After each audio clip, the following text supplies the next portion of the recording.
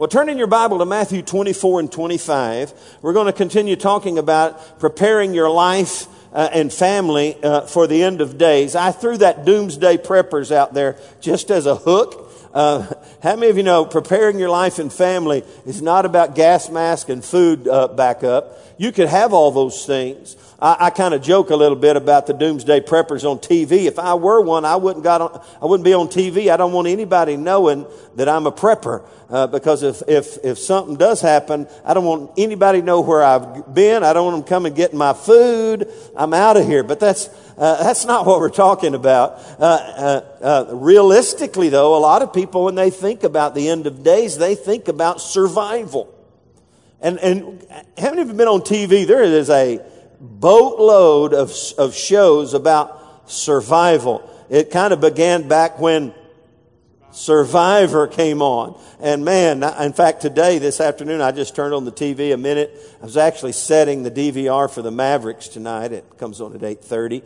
And there was a show, surviving, I don't know, they're on this on this island and had nothing. And gosh, I was going, man, that's the mindset of people today. I've got to survive.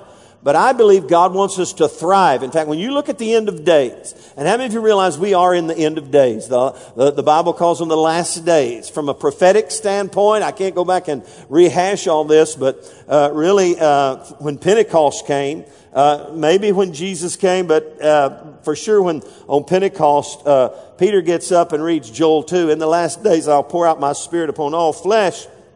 He said basically, this is that. And so at least when the church was birthed, it began what the Bible calls the last days. The age of grace it is. It's the church's hour. You see, the church was born for the last days.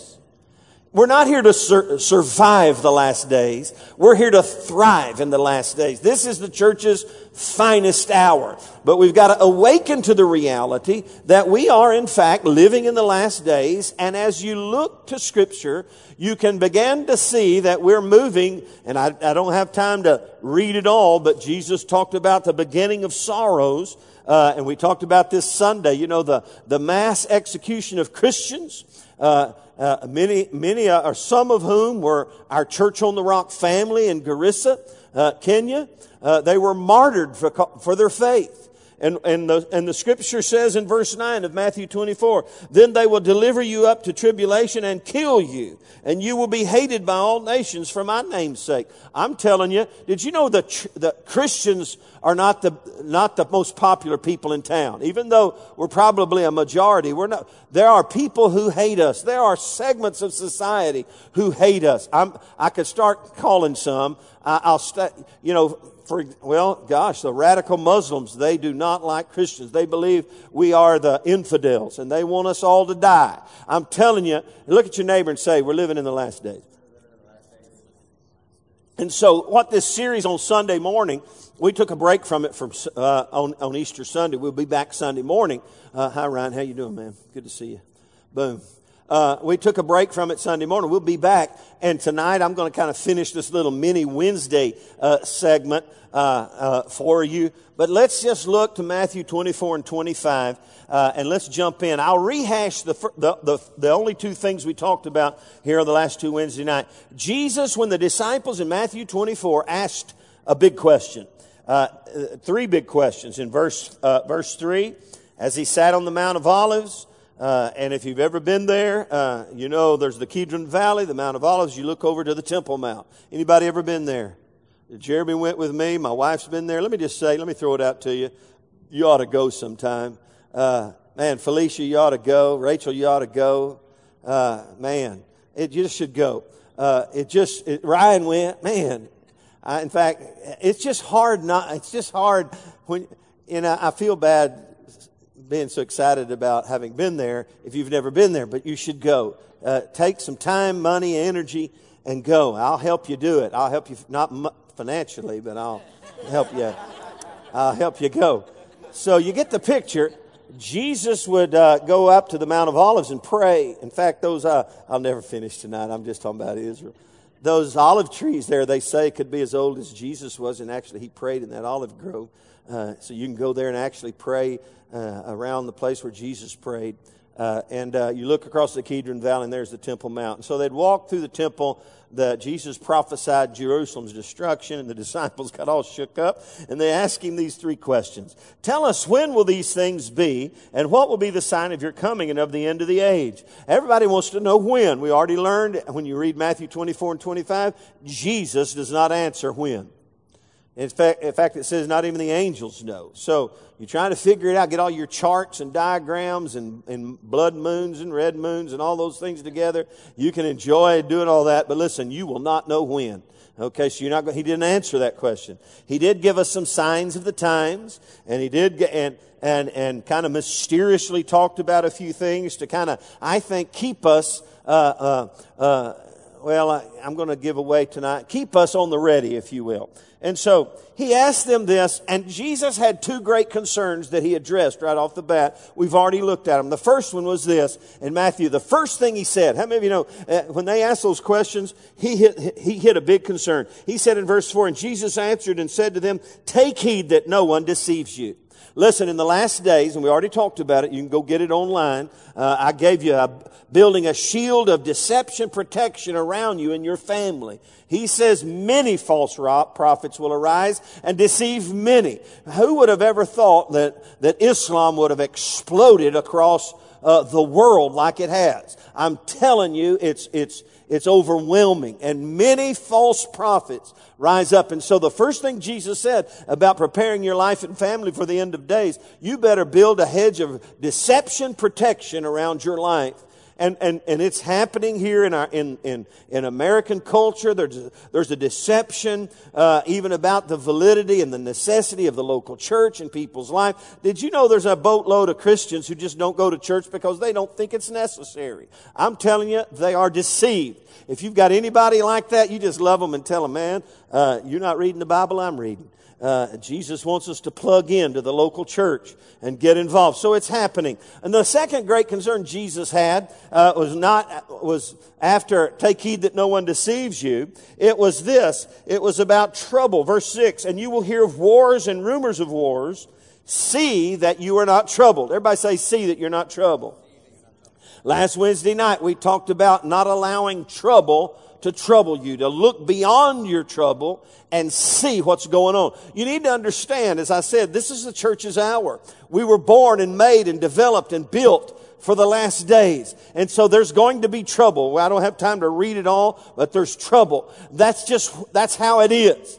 We can, and let me just say, I think we ought to push back the darkness, but the main way you push back darkness is by letting the light shine. If you spend all your time fighting darkness and don't shine the light in a world that so desperately needs Christ, you get distracted from the real purpose of God. And that is the gospel of the kingdom being preached in all the world. Verse 14, and this gospel of the kingdom will be preached in all the world as a witness to all nations. And then what happens?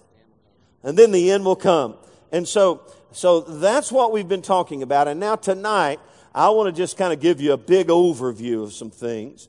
And really, Matthew 24 and 25 have to do with Jesus answering those 3 questions. And so it's a lot of interesting insight. Let me see if I have time to chase a rabbit. I have a little time. Just back up. I said I'm not going to try to address this. You know, there's controversy. In fact, Matthew 24 and 25 is really not about the end of days. It's about being ready for the return of Jesus Christ.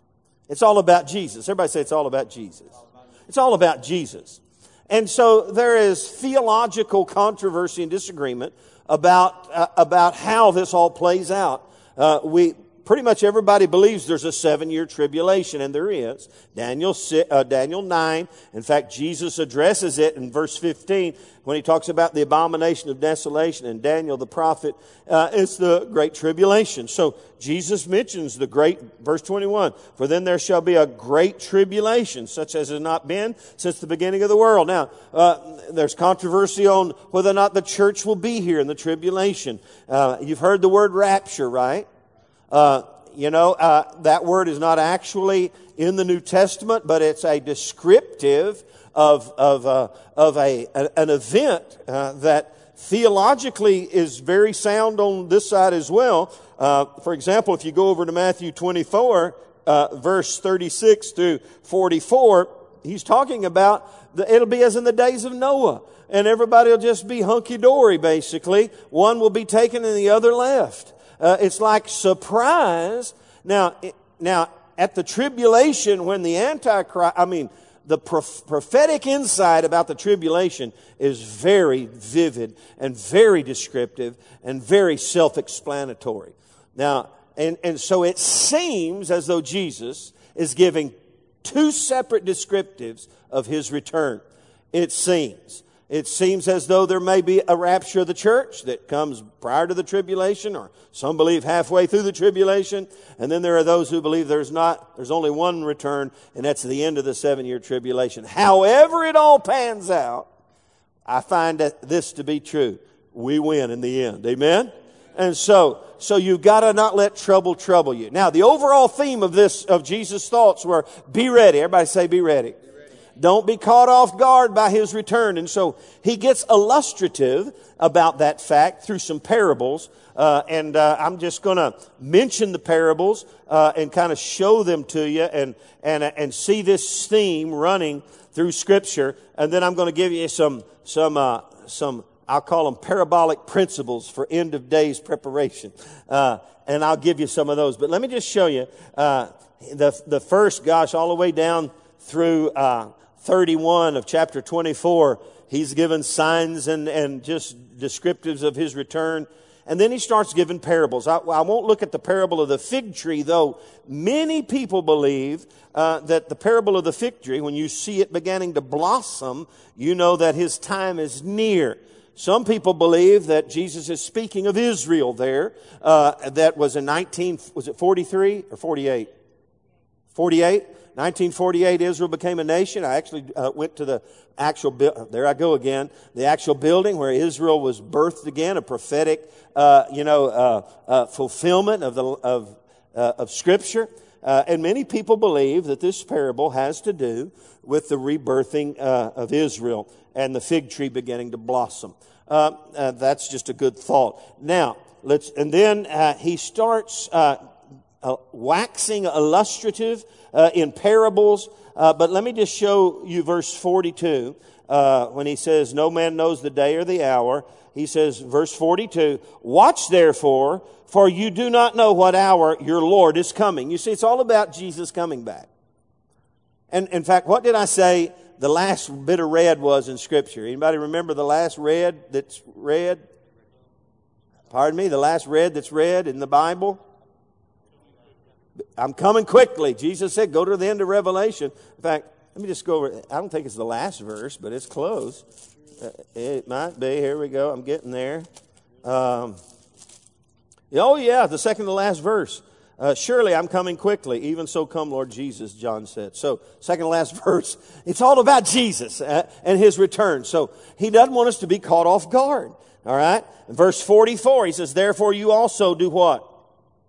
Everybody say, be ready.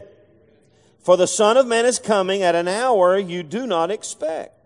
Okay?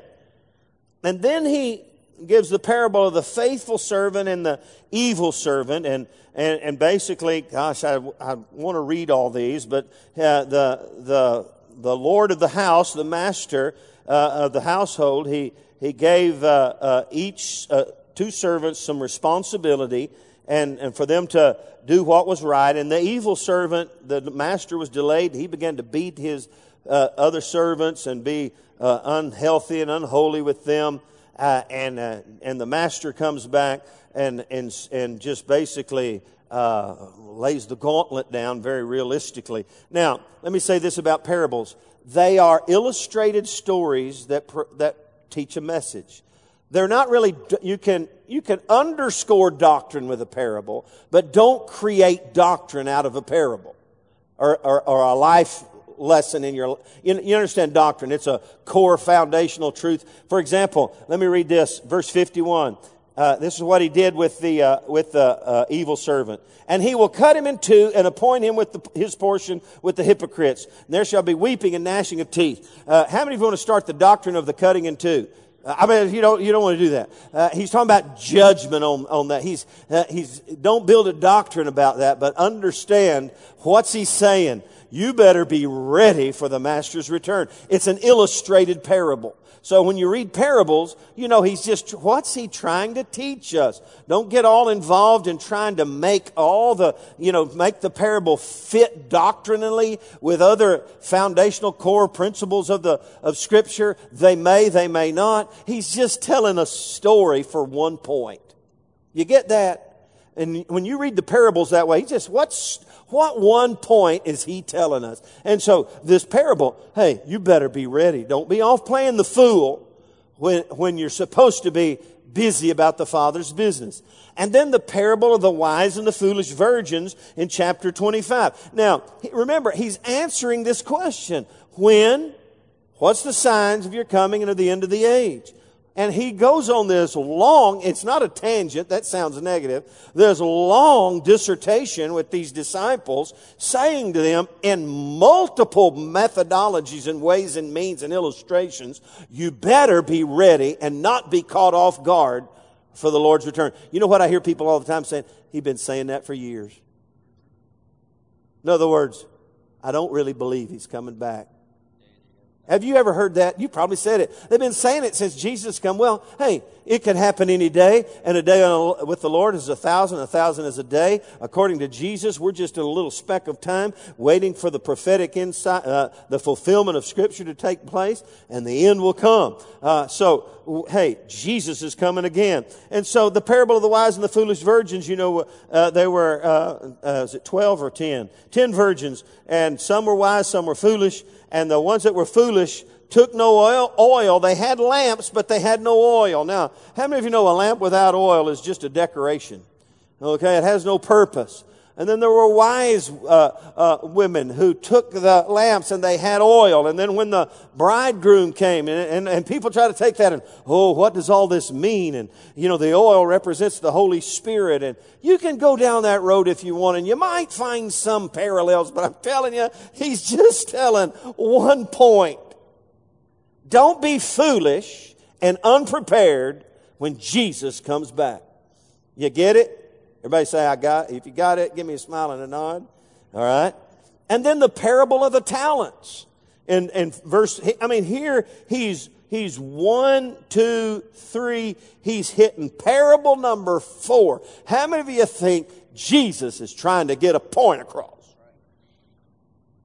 And if I were there that day, because I'm a little impatient, and I'd have caught it on the first parable, I said, I got it. You don't have to go, I got it. Evidently, and I probably would not be as sharp as these disciples, but man, he is. When you repeat yourself in 100 different ways, you're trying to get the point across. Be ready. Everybody say, be ready. And then the parable of the talents. Kind of the same illustration, but the master of the house went to a far country, and he gave 5 talents to one servant. He gave, was it 3? He gave 3, or was it 2? 3 to another and 1 to another. And basically, they had the responsibility not only of tending it, but multiplying what had been invested. And you know the story. The master comes back and he settled accounts with them. And the one that had 5 turned it into 10. The one that, was it 3? This is 2. One that had 2 turned it into 4. And the one that had 1 didn't understand, and he just buried it and he just gave it back. And that's the one who Jesus rebuked. And basically the whole theme of the thing is, again, you just were unwise and ill-prepared and not accomplishing and preparing your life for my return. So, and then, after he does all that, now, he's very clear. When you go to the verse 31 through 46, he gets out of the parabolic illustration, and then he begins to talk about the judgment of God and how all people will come together at some point at the end of the end of days. Did you know we'll all stand before Him? Lost and found, we'll all stand before Him. And there's two judgments, just for your knowledge and understanding. There's the great white throne judgment. Let me just suggest to you, don't show up for that one. Because it doesn't turn out good for anyone. It's that weeping and gnashing of teeth.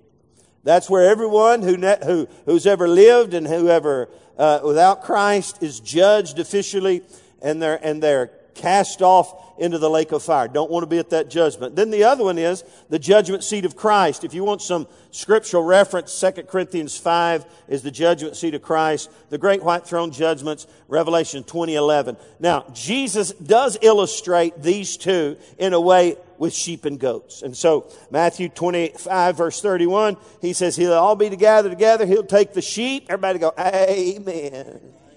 Okay? He'll take the sheep and put them on his right hand. That's where you want to be in case you're a little thin on your theology. All right? You want to be at his right hand. And the goats, there's nothing good for the goats, okay? So you don't want to be a goat. Everybody look at your neighbor and say, don't be a goat. Be a sheep. All right? And let me just say, sheep follow the master. Goats are hard-headed rebels. And so, I waxed a little illustrative there. And so, he gets very serious about the response, and we'll talk about this later because I'm getting I just want to give you an overview. He talks about, I was hungry and you fed me, and they say, when did we not do that to you? When you didn't do it to the least of these, my brethren. And then those who had done that, he said, when you did it to the least of these, my brethren, you did it to me. We'll talk about that later. So there you go. There's the big snapshot. But you need to get this. If you don't get this, I'm telling you, I believe there are eschatology theologians who have it oozing all the minutia of eschatology. If you don't know that word, you're in good company. It's the study of the end times. It's a big word about the study of the end times. There are eschatology theologians, and I want to call them specialists. What's a better word? I don't know. They just know it, but they get caught up in the when Jesus said, I'm not going to answer that one for you. It's just amazing to me how people want to keep answering the when Jesus said, the angels don't even know. Got it? Okay, they don't know, so you don't know. You can beat yourself up. You do not know. Everybody say, nobody knows. Okay? Years ago, this guy wrote 88 Reasons Why Jesus is Coming Back in 1988. And then he did 89 Reasons Why He Didn't Come in 88 or something like that. He made a little money, but he didn't know. Nobody knows. And so they got all the knowledge here, but they are not preparing their hearts. I'm convinced that there's a lot of theologians, when it comes to, some of the serious trouble in our land, they're just going to be going, well, wait a minute, they're trying to put their charts together. No, we need to be out winning souls. Amen? And blessing people. That's our job. Everybody said amen. Whew, I got all frothed up there. All right. Parabolic principles for end of days preparation. Jesus in these parables, I believe, teaches some lessons of life that we need to embrace in preparing our life and family for the end of days. You need to understand something about the days you live in. It's planet Earth is the shortest amount of time you'll ever live anywhere. Everybody go TikTok. Paul said, redeem the time, for the days are evil. Now, I love my family. I love going. We went to the fair twice last week. I'm telling you. We just kind of helped buy tickets, and we had to borrow a loan. I had to stop the credit union and get a loan to get out. I'm joking. I love being with family. I love doing fun things. But listen, our primary focus has to be fulfilling the Great Commission and fulfilling the responsibility we have as saints in these last days. So, I see some life lessons, some parabolic principles. Here we go. The first one is this, and it's very clear throughout these parables, and it's the principle of faithful and wise service. If you want to prepare your life and family for the end of days, place yourself in the middle of the business of God and be faithful and wise in the fulfilling of the business of God and the business at hand. And you see that, the faithful servant and the evil servant, and being faithful to do what God would have you to do. And then when you get over to the parable of the talents in Matthew 25, it's well done, thou good and what? Faithful servant. The word faithful means trustworthy. I like that one better because you know what? Did you know a lot of people have watered down the definition of faithful? Let me just tell you, there's a lot of people who consider themselves faithful to God. Could I get this off my chest? They ain't been to church in a month. And they still believe they're walking faithful to God. They haven't witnessed to one person in a month and they call themselves faithful. Come on now. We've watered down faithful to the point if I show up every once in a while and throw my few bucks in the pot, keep the preacher off my back, and just keep going down the road, que sera, sera, all is well. Listen, we've watered down faithful. I love the word trustworthy. That means you can be trusted. And in these last days, if you want to learn anything from this being ready, you better be trustworthy and faithful in your service to God and His church and His overall kingdom purpose in the earth. And in fact, we realize that our purpose here is, you remember what He said, the last words, go into all the world and do what? Make disciples of all nations, baptize. Hey, parents, listen carefully. Your job is not to raise good kids and make sure they make straight A's, even though that's a part of it, and don't smoke, chew, or go with the girls that do. No, your job beyond that is to raise up sons and daughters of God who grow up not to be good kids, but to be good men and women who serve the Lord all the days of their life and are trustworthy, and they win souls. Hello, could I get a better amen? And so, God, hey, parabolic principle. Man, it just threw out here. Build a life of trustworthy, faithful service to God. Faithful and wise service. I love this word wise. Because we talk about the wise virgins and there's wisdom involved. That word wise means thoughtful, keen mental discernment, and good judgment. In these last days, we need faithful people who have some keen spiritual mental discernment about the end of days and are sensitive to the things of God and walk in wisdom and not foolishness. Amen.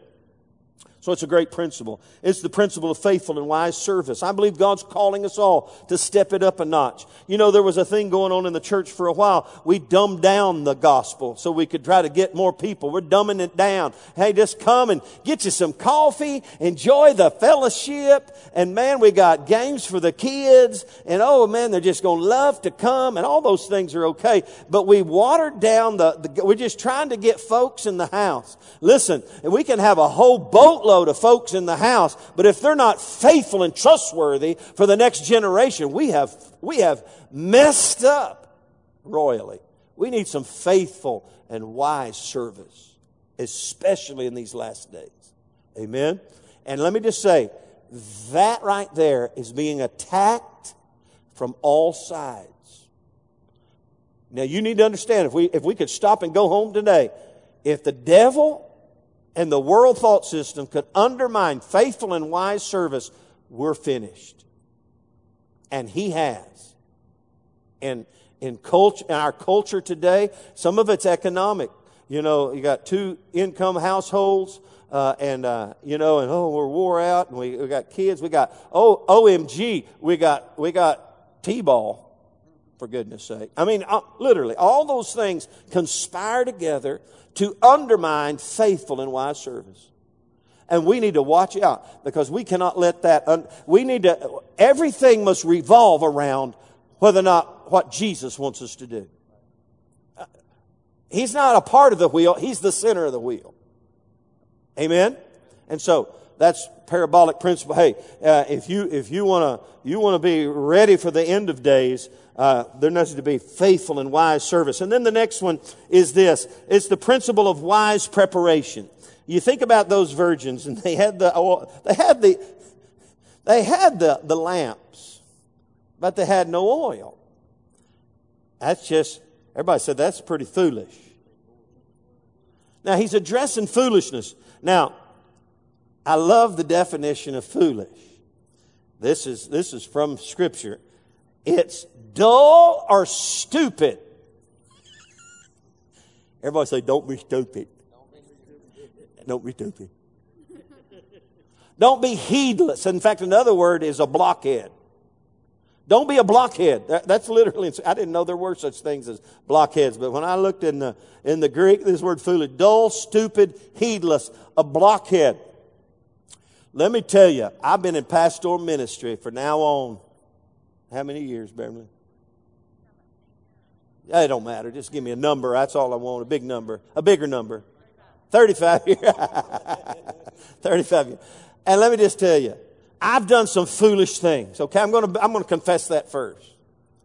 But how many of you know you stick your finger in the light socket once, you're not supposed to do it again? How many of you have learned from your mistakes? Okay, I've learned from a few. But pastorally, I've met some of these people right here. And I just want to say, that's stupid.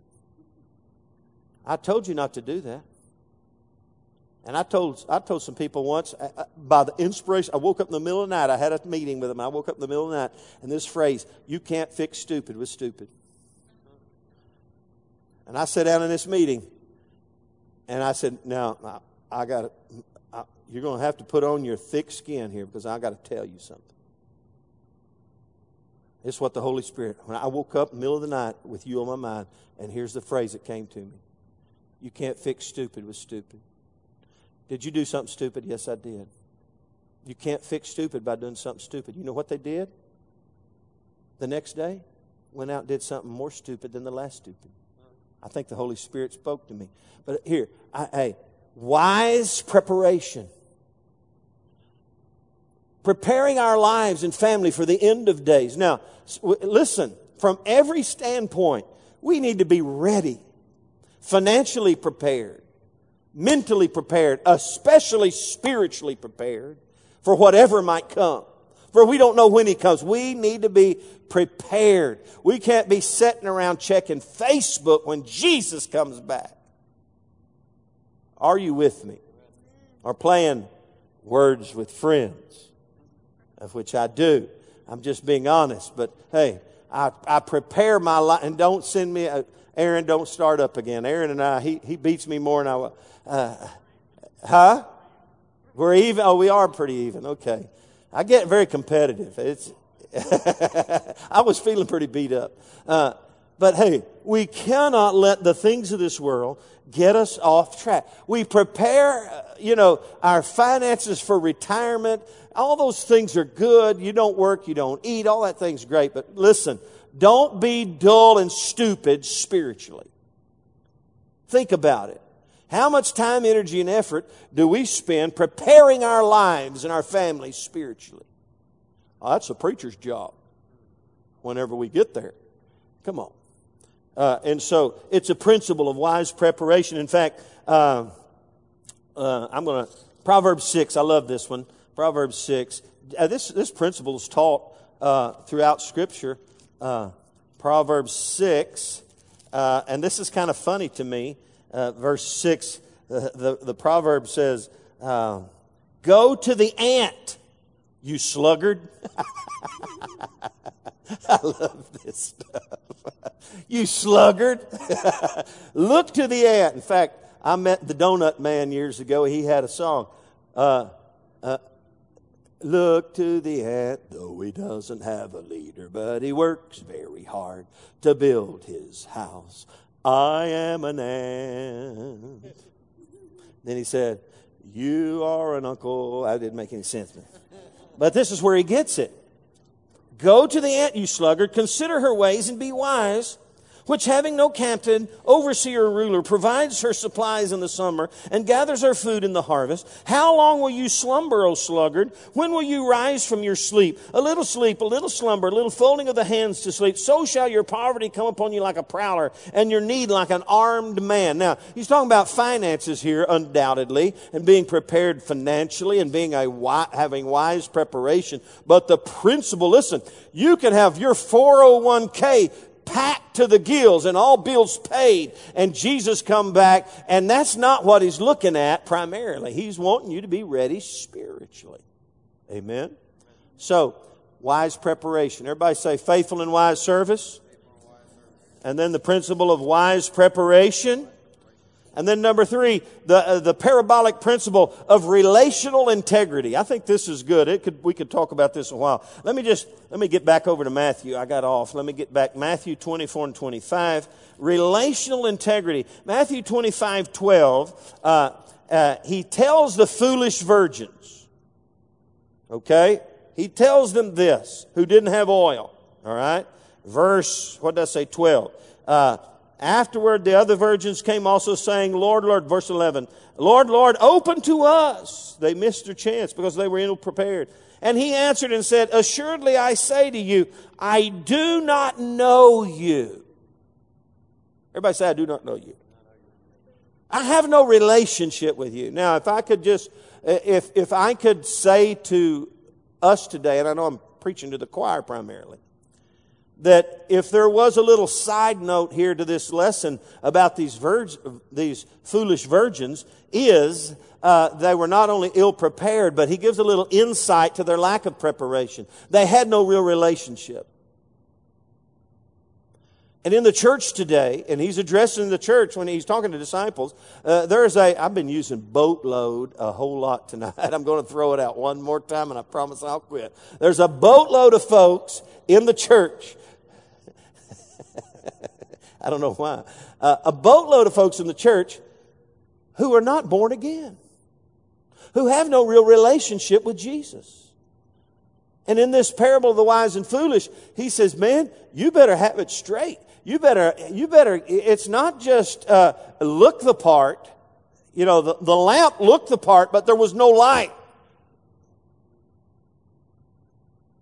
He said, I don't even know you. And in fact, Matthew 7, Jesus talks about those who will, in that day, will say, did we not do this in your name and do that in your name and do many mighty miracles? It doesn't say they did them. It says they said they did them. How many of you know anybody will fudge in a pinch? When you're standing before Jesus, you'll try to make up something to get in there, right? And he said, you know what? Depart from me. I never knew you. It's not about what you do. It's not what you know and but who you know. You got to know him, okay? So it's relational integrity. You got to get that down pat. You got to be integral and unflawed and untainted and unpolluted in your relationship with Jesus Christ. Here's an interesting kind of addition to that thought. In Matthew 25:24, with the parable of the talents, when the master came back and the one who only had one talent, who just hid his talent and he buried it and he gave it back, he says this. Let's do it in verse 24. Then he who had received the one talent came and said, Lord, I know you are a hard man, reaping where you had not sown and gathering where you had not scattered seed. And I was afraid, and I went and hid your talent in the ground. And look, there you have what is yours. Now, he had a flawed understanding.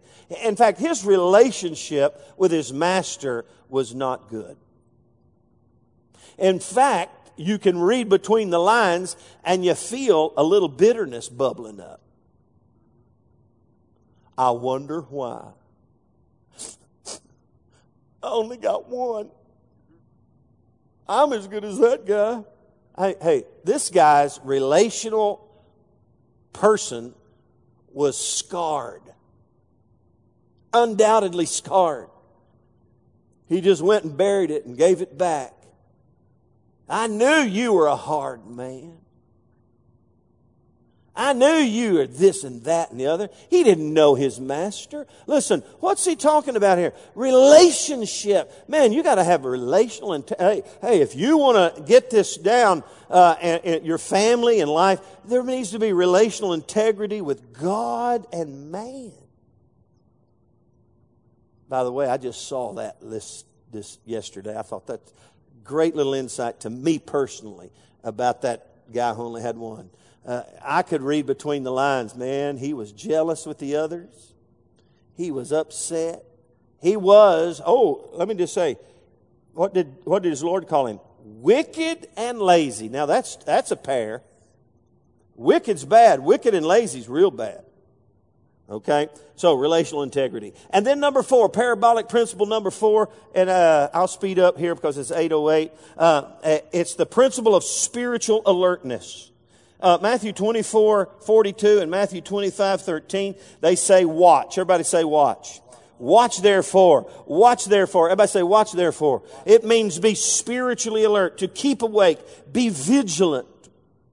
It's being spiritually in tune and vigilant, for you don't know what hour your master is coming. You got to stay in tune with the Spirit of God and be alert. Don't be lulled to sleep. What did Paul say to the Ephesians? Don't be drunk with wine wherein is excess, but be filled with the Holy Spirit. Don't get involved in things that cause you to become spiritually dull.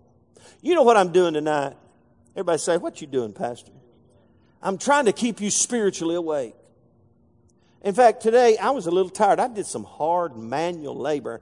I used to be in manual labor, and then many years ago, my wife said 35, I went into e-manual labor, and that lightened the load, and I got a little bigger load. But I did some manual labor these last couple of days, and I'm whooped. I'm just kind of whooped. But when I get in here, man, whoo, I'm feeling spiritually alert. And so what am I doing tonight? Keeping you awake spiritually. Everybody say, wake up, wake up, wake up. All right, the principle of spiritual alertness. Last days, you can't be slumbering and sleeping. All right? And then number 5, the principle, here, a parabolic principle for end of days preparation. It's the principle of heavenly accounting. Did you know there's an accounting system in heaven? Did you know there's beyond the computer banks that you and I could ever dream up, did you know everything we do on planet Earth is recorded in heaven? In fact, the Bible says that we will stand before God and give an account. Look over in Matthew 25, verse 19. After a long time, the Lord of those servants came and settled accounts with them. We will all stand before God. In fact, Romans chapter 14, verse 12 says, so then every one of us will give an account of himself to God. We're going to give an account. And I mentioned this earlier, but Matthew 25, when it's the sheep and the goats, it's referencing the great white throne judgment and the judgment seat of Christ. We're going to, sometime this year, go through a series in some fashion or another. It's The Life God Rewards by Bruce Wilkinson. And the subtitle is, Why Everything You Do on Planet Earth Amounts for All Eternity. And I'm telling you, we will stand before God and give an account. You need to understand, Jesus is coming back and we're going to all stand before Him. What are we going to say? Well, some lie to Him. Lost people lie. Well, we did this for you. We did that for you. Oh, all this. No, I never knew you. And we want to be able to stand before God and hear Him say, well done, thou good and faithful servant. You've been faithful over a few things. I will give you much. Enter on into the joy of your Lord. We're going to stand before God and give an account. In fact, the Bible says all of our works that are not of silver and gold or precious things will be burned up. Wood, hay, and straw. Get in the presence. You bring all your wood, hay, and straw. You can't make it into the presence with wood, hay, and straw. Look what I did. It's gone. Everybody go, it's just gone. It ain't making it. Only what matters for eternity. There's a heavenly accounting that we need to understand. And we're going to stand before the judgment seat of Christ. Now, the judgment seat of Christ, we give an account. But you know what the judgment seat of Christ, just quickly, the Greek there is bema. It's like a award ceremony. So, thankfully, He's not judging us for what we didn't do. Everything we did do that was of no value, wood, hay, or stubble, is gone, and we are left with what we did do, and He rewards us accordingly. So some people, okay, here's your crown. Okay, I don't know how it works, but here's your crown.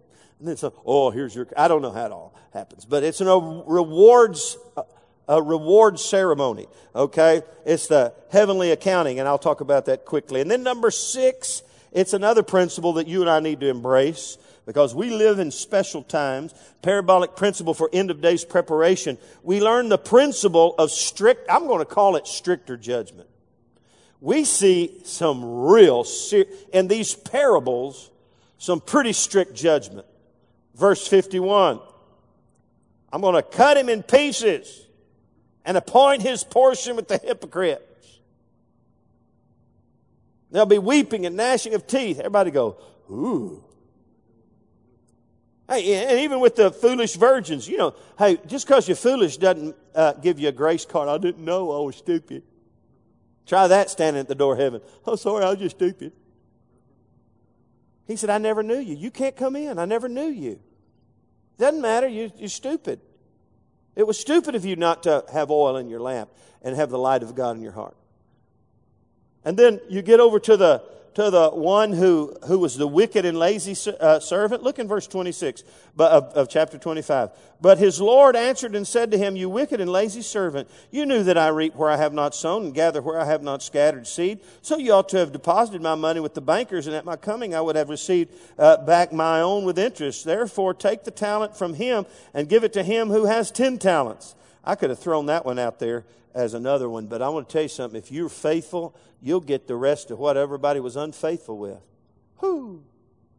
That's awesome, isn't it? But look what he says. For to everyone who has, more will be given, and to him who have abundance. But from him who does not have, even what he has will be taken away. And cast the unprofitable servant into outer darkness, and there will be weeping and gnashing of teeth.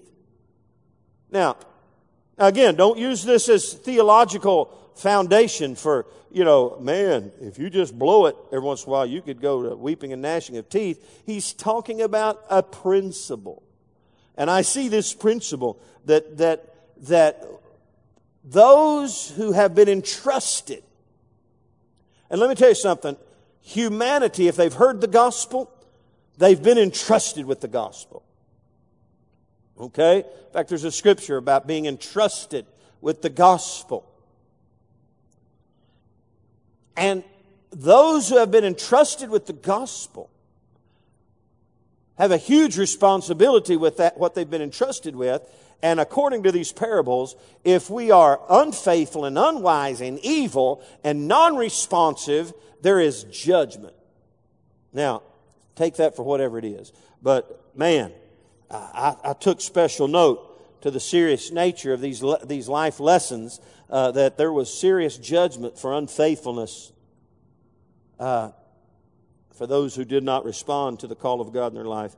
And then finally, number 7, and I mentioned it earlier, it's the principle of eternal reward. Now, you understand something. We will be rewarded for the things we did right here on planet Earth. Matthew 25:21, I quoted it. It says, his Lord said to him, well done, good and faithful servant.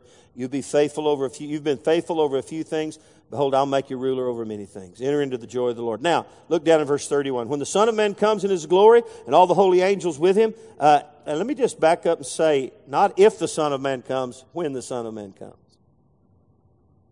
In all his glory and all the holy angels with him, then he will sit on the throne of his glory, and all the nations will be gathered before him, and he will separate them from one another as a shepherd divides his sheep from the goats, and he will set the sheep on his right hand, but the goats on the left. Now catch this, verse 34. Then the king will say to those on his right hand, come, you blessed of my Father, inherit the kingdom prepared for you from the foundation of the world. I love it. There is a reward. Eternity with Christ. 140-something young students in Garissa, Kenya. In a hail of gunfire, demonic, maniacal, this radical extremists sent them into eternity to their eternal reward, and they're standing before God. And let me just tell you, there's a special crown for those. I can't go to the scripture, who laid down their life for the gospel. And they have entered into their eternal reward. Whew, man.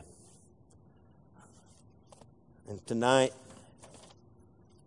we have huge responsibility to stand before the Lord, prepared and ready, fulfilling his kingdom purpose in our life. We are living in the last days. It's not something that we're already, in fact, when you look in Matthew 24, he said all these wars and rumors of wars, that's just the beginning of sorrow. See, you're not troubled. Then it says they'll start delivering you up to death. Oh, and then things start heating up. But then it says, in this gospel of the kingdom will be preached as a witness to all nations. And then the end will come. And I've read the end of the book, by the way, and I see that there are representatives in heaven from every tribe, nation, in all of the earth. And so, hey, the prophetic knowledge is we fulfill the kingdom purpose. So let's be busy about the Father's business. And everybody said amen. Whew, y'all stand up with me. Let's pray. Let's seal this in our hearts. I said this as we began tonight. You know, the Scripture says He sent His word and healed them. In some way tonight, I think tonight's message brought some healing in somebody's heart. And I don't know how and why. But I want you to embrace that tonight. And I don't know how that would apply to you, but I sense I need to recap there and just say, let the healing of God be made manifest. Let the restoration of God be made manifest in your life. Let the Word of God set up residence in your heart and begin to heal you and help you and guide you and teach you. Father, tonight, as we finish out this little mini Wednesday night series in Matthew 24 and 25, let that Word of God be made manifest in our life. And Father, tonight, we ask you to use us in these last days. I want you to once again place your hand on your heart. And I want you to ask God to help you be used of God more than ever before in these last days. Father, use us to do our part. Lord, not just by sending money to missionaries, but Lord, by being a missionary in Beaumont, Texas, and in Lumberton, and Vidor, China, Port Arthur, all around this region, and in our workplace. Use us. Tonight I speak prophetically that some of you are in a place of great opportunity with some people's lives. Open your eyes and see how to walk through the door into their heart. For some here, I challenge you to just get in their boat and just begin to minister to them. Move beyond the surface issue and speak prophetically into their heart. See how God will use you. So use us, Lord, in these last days. Help us be prepared and ready, for we know you're coming quickly. In Jesus' name. And everybody said, amen.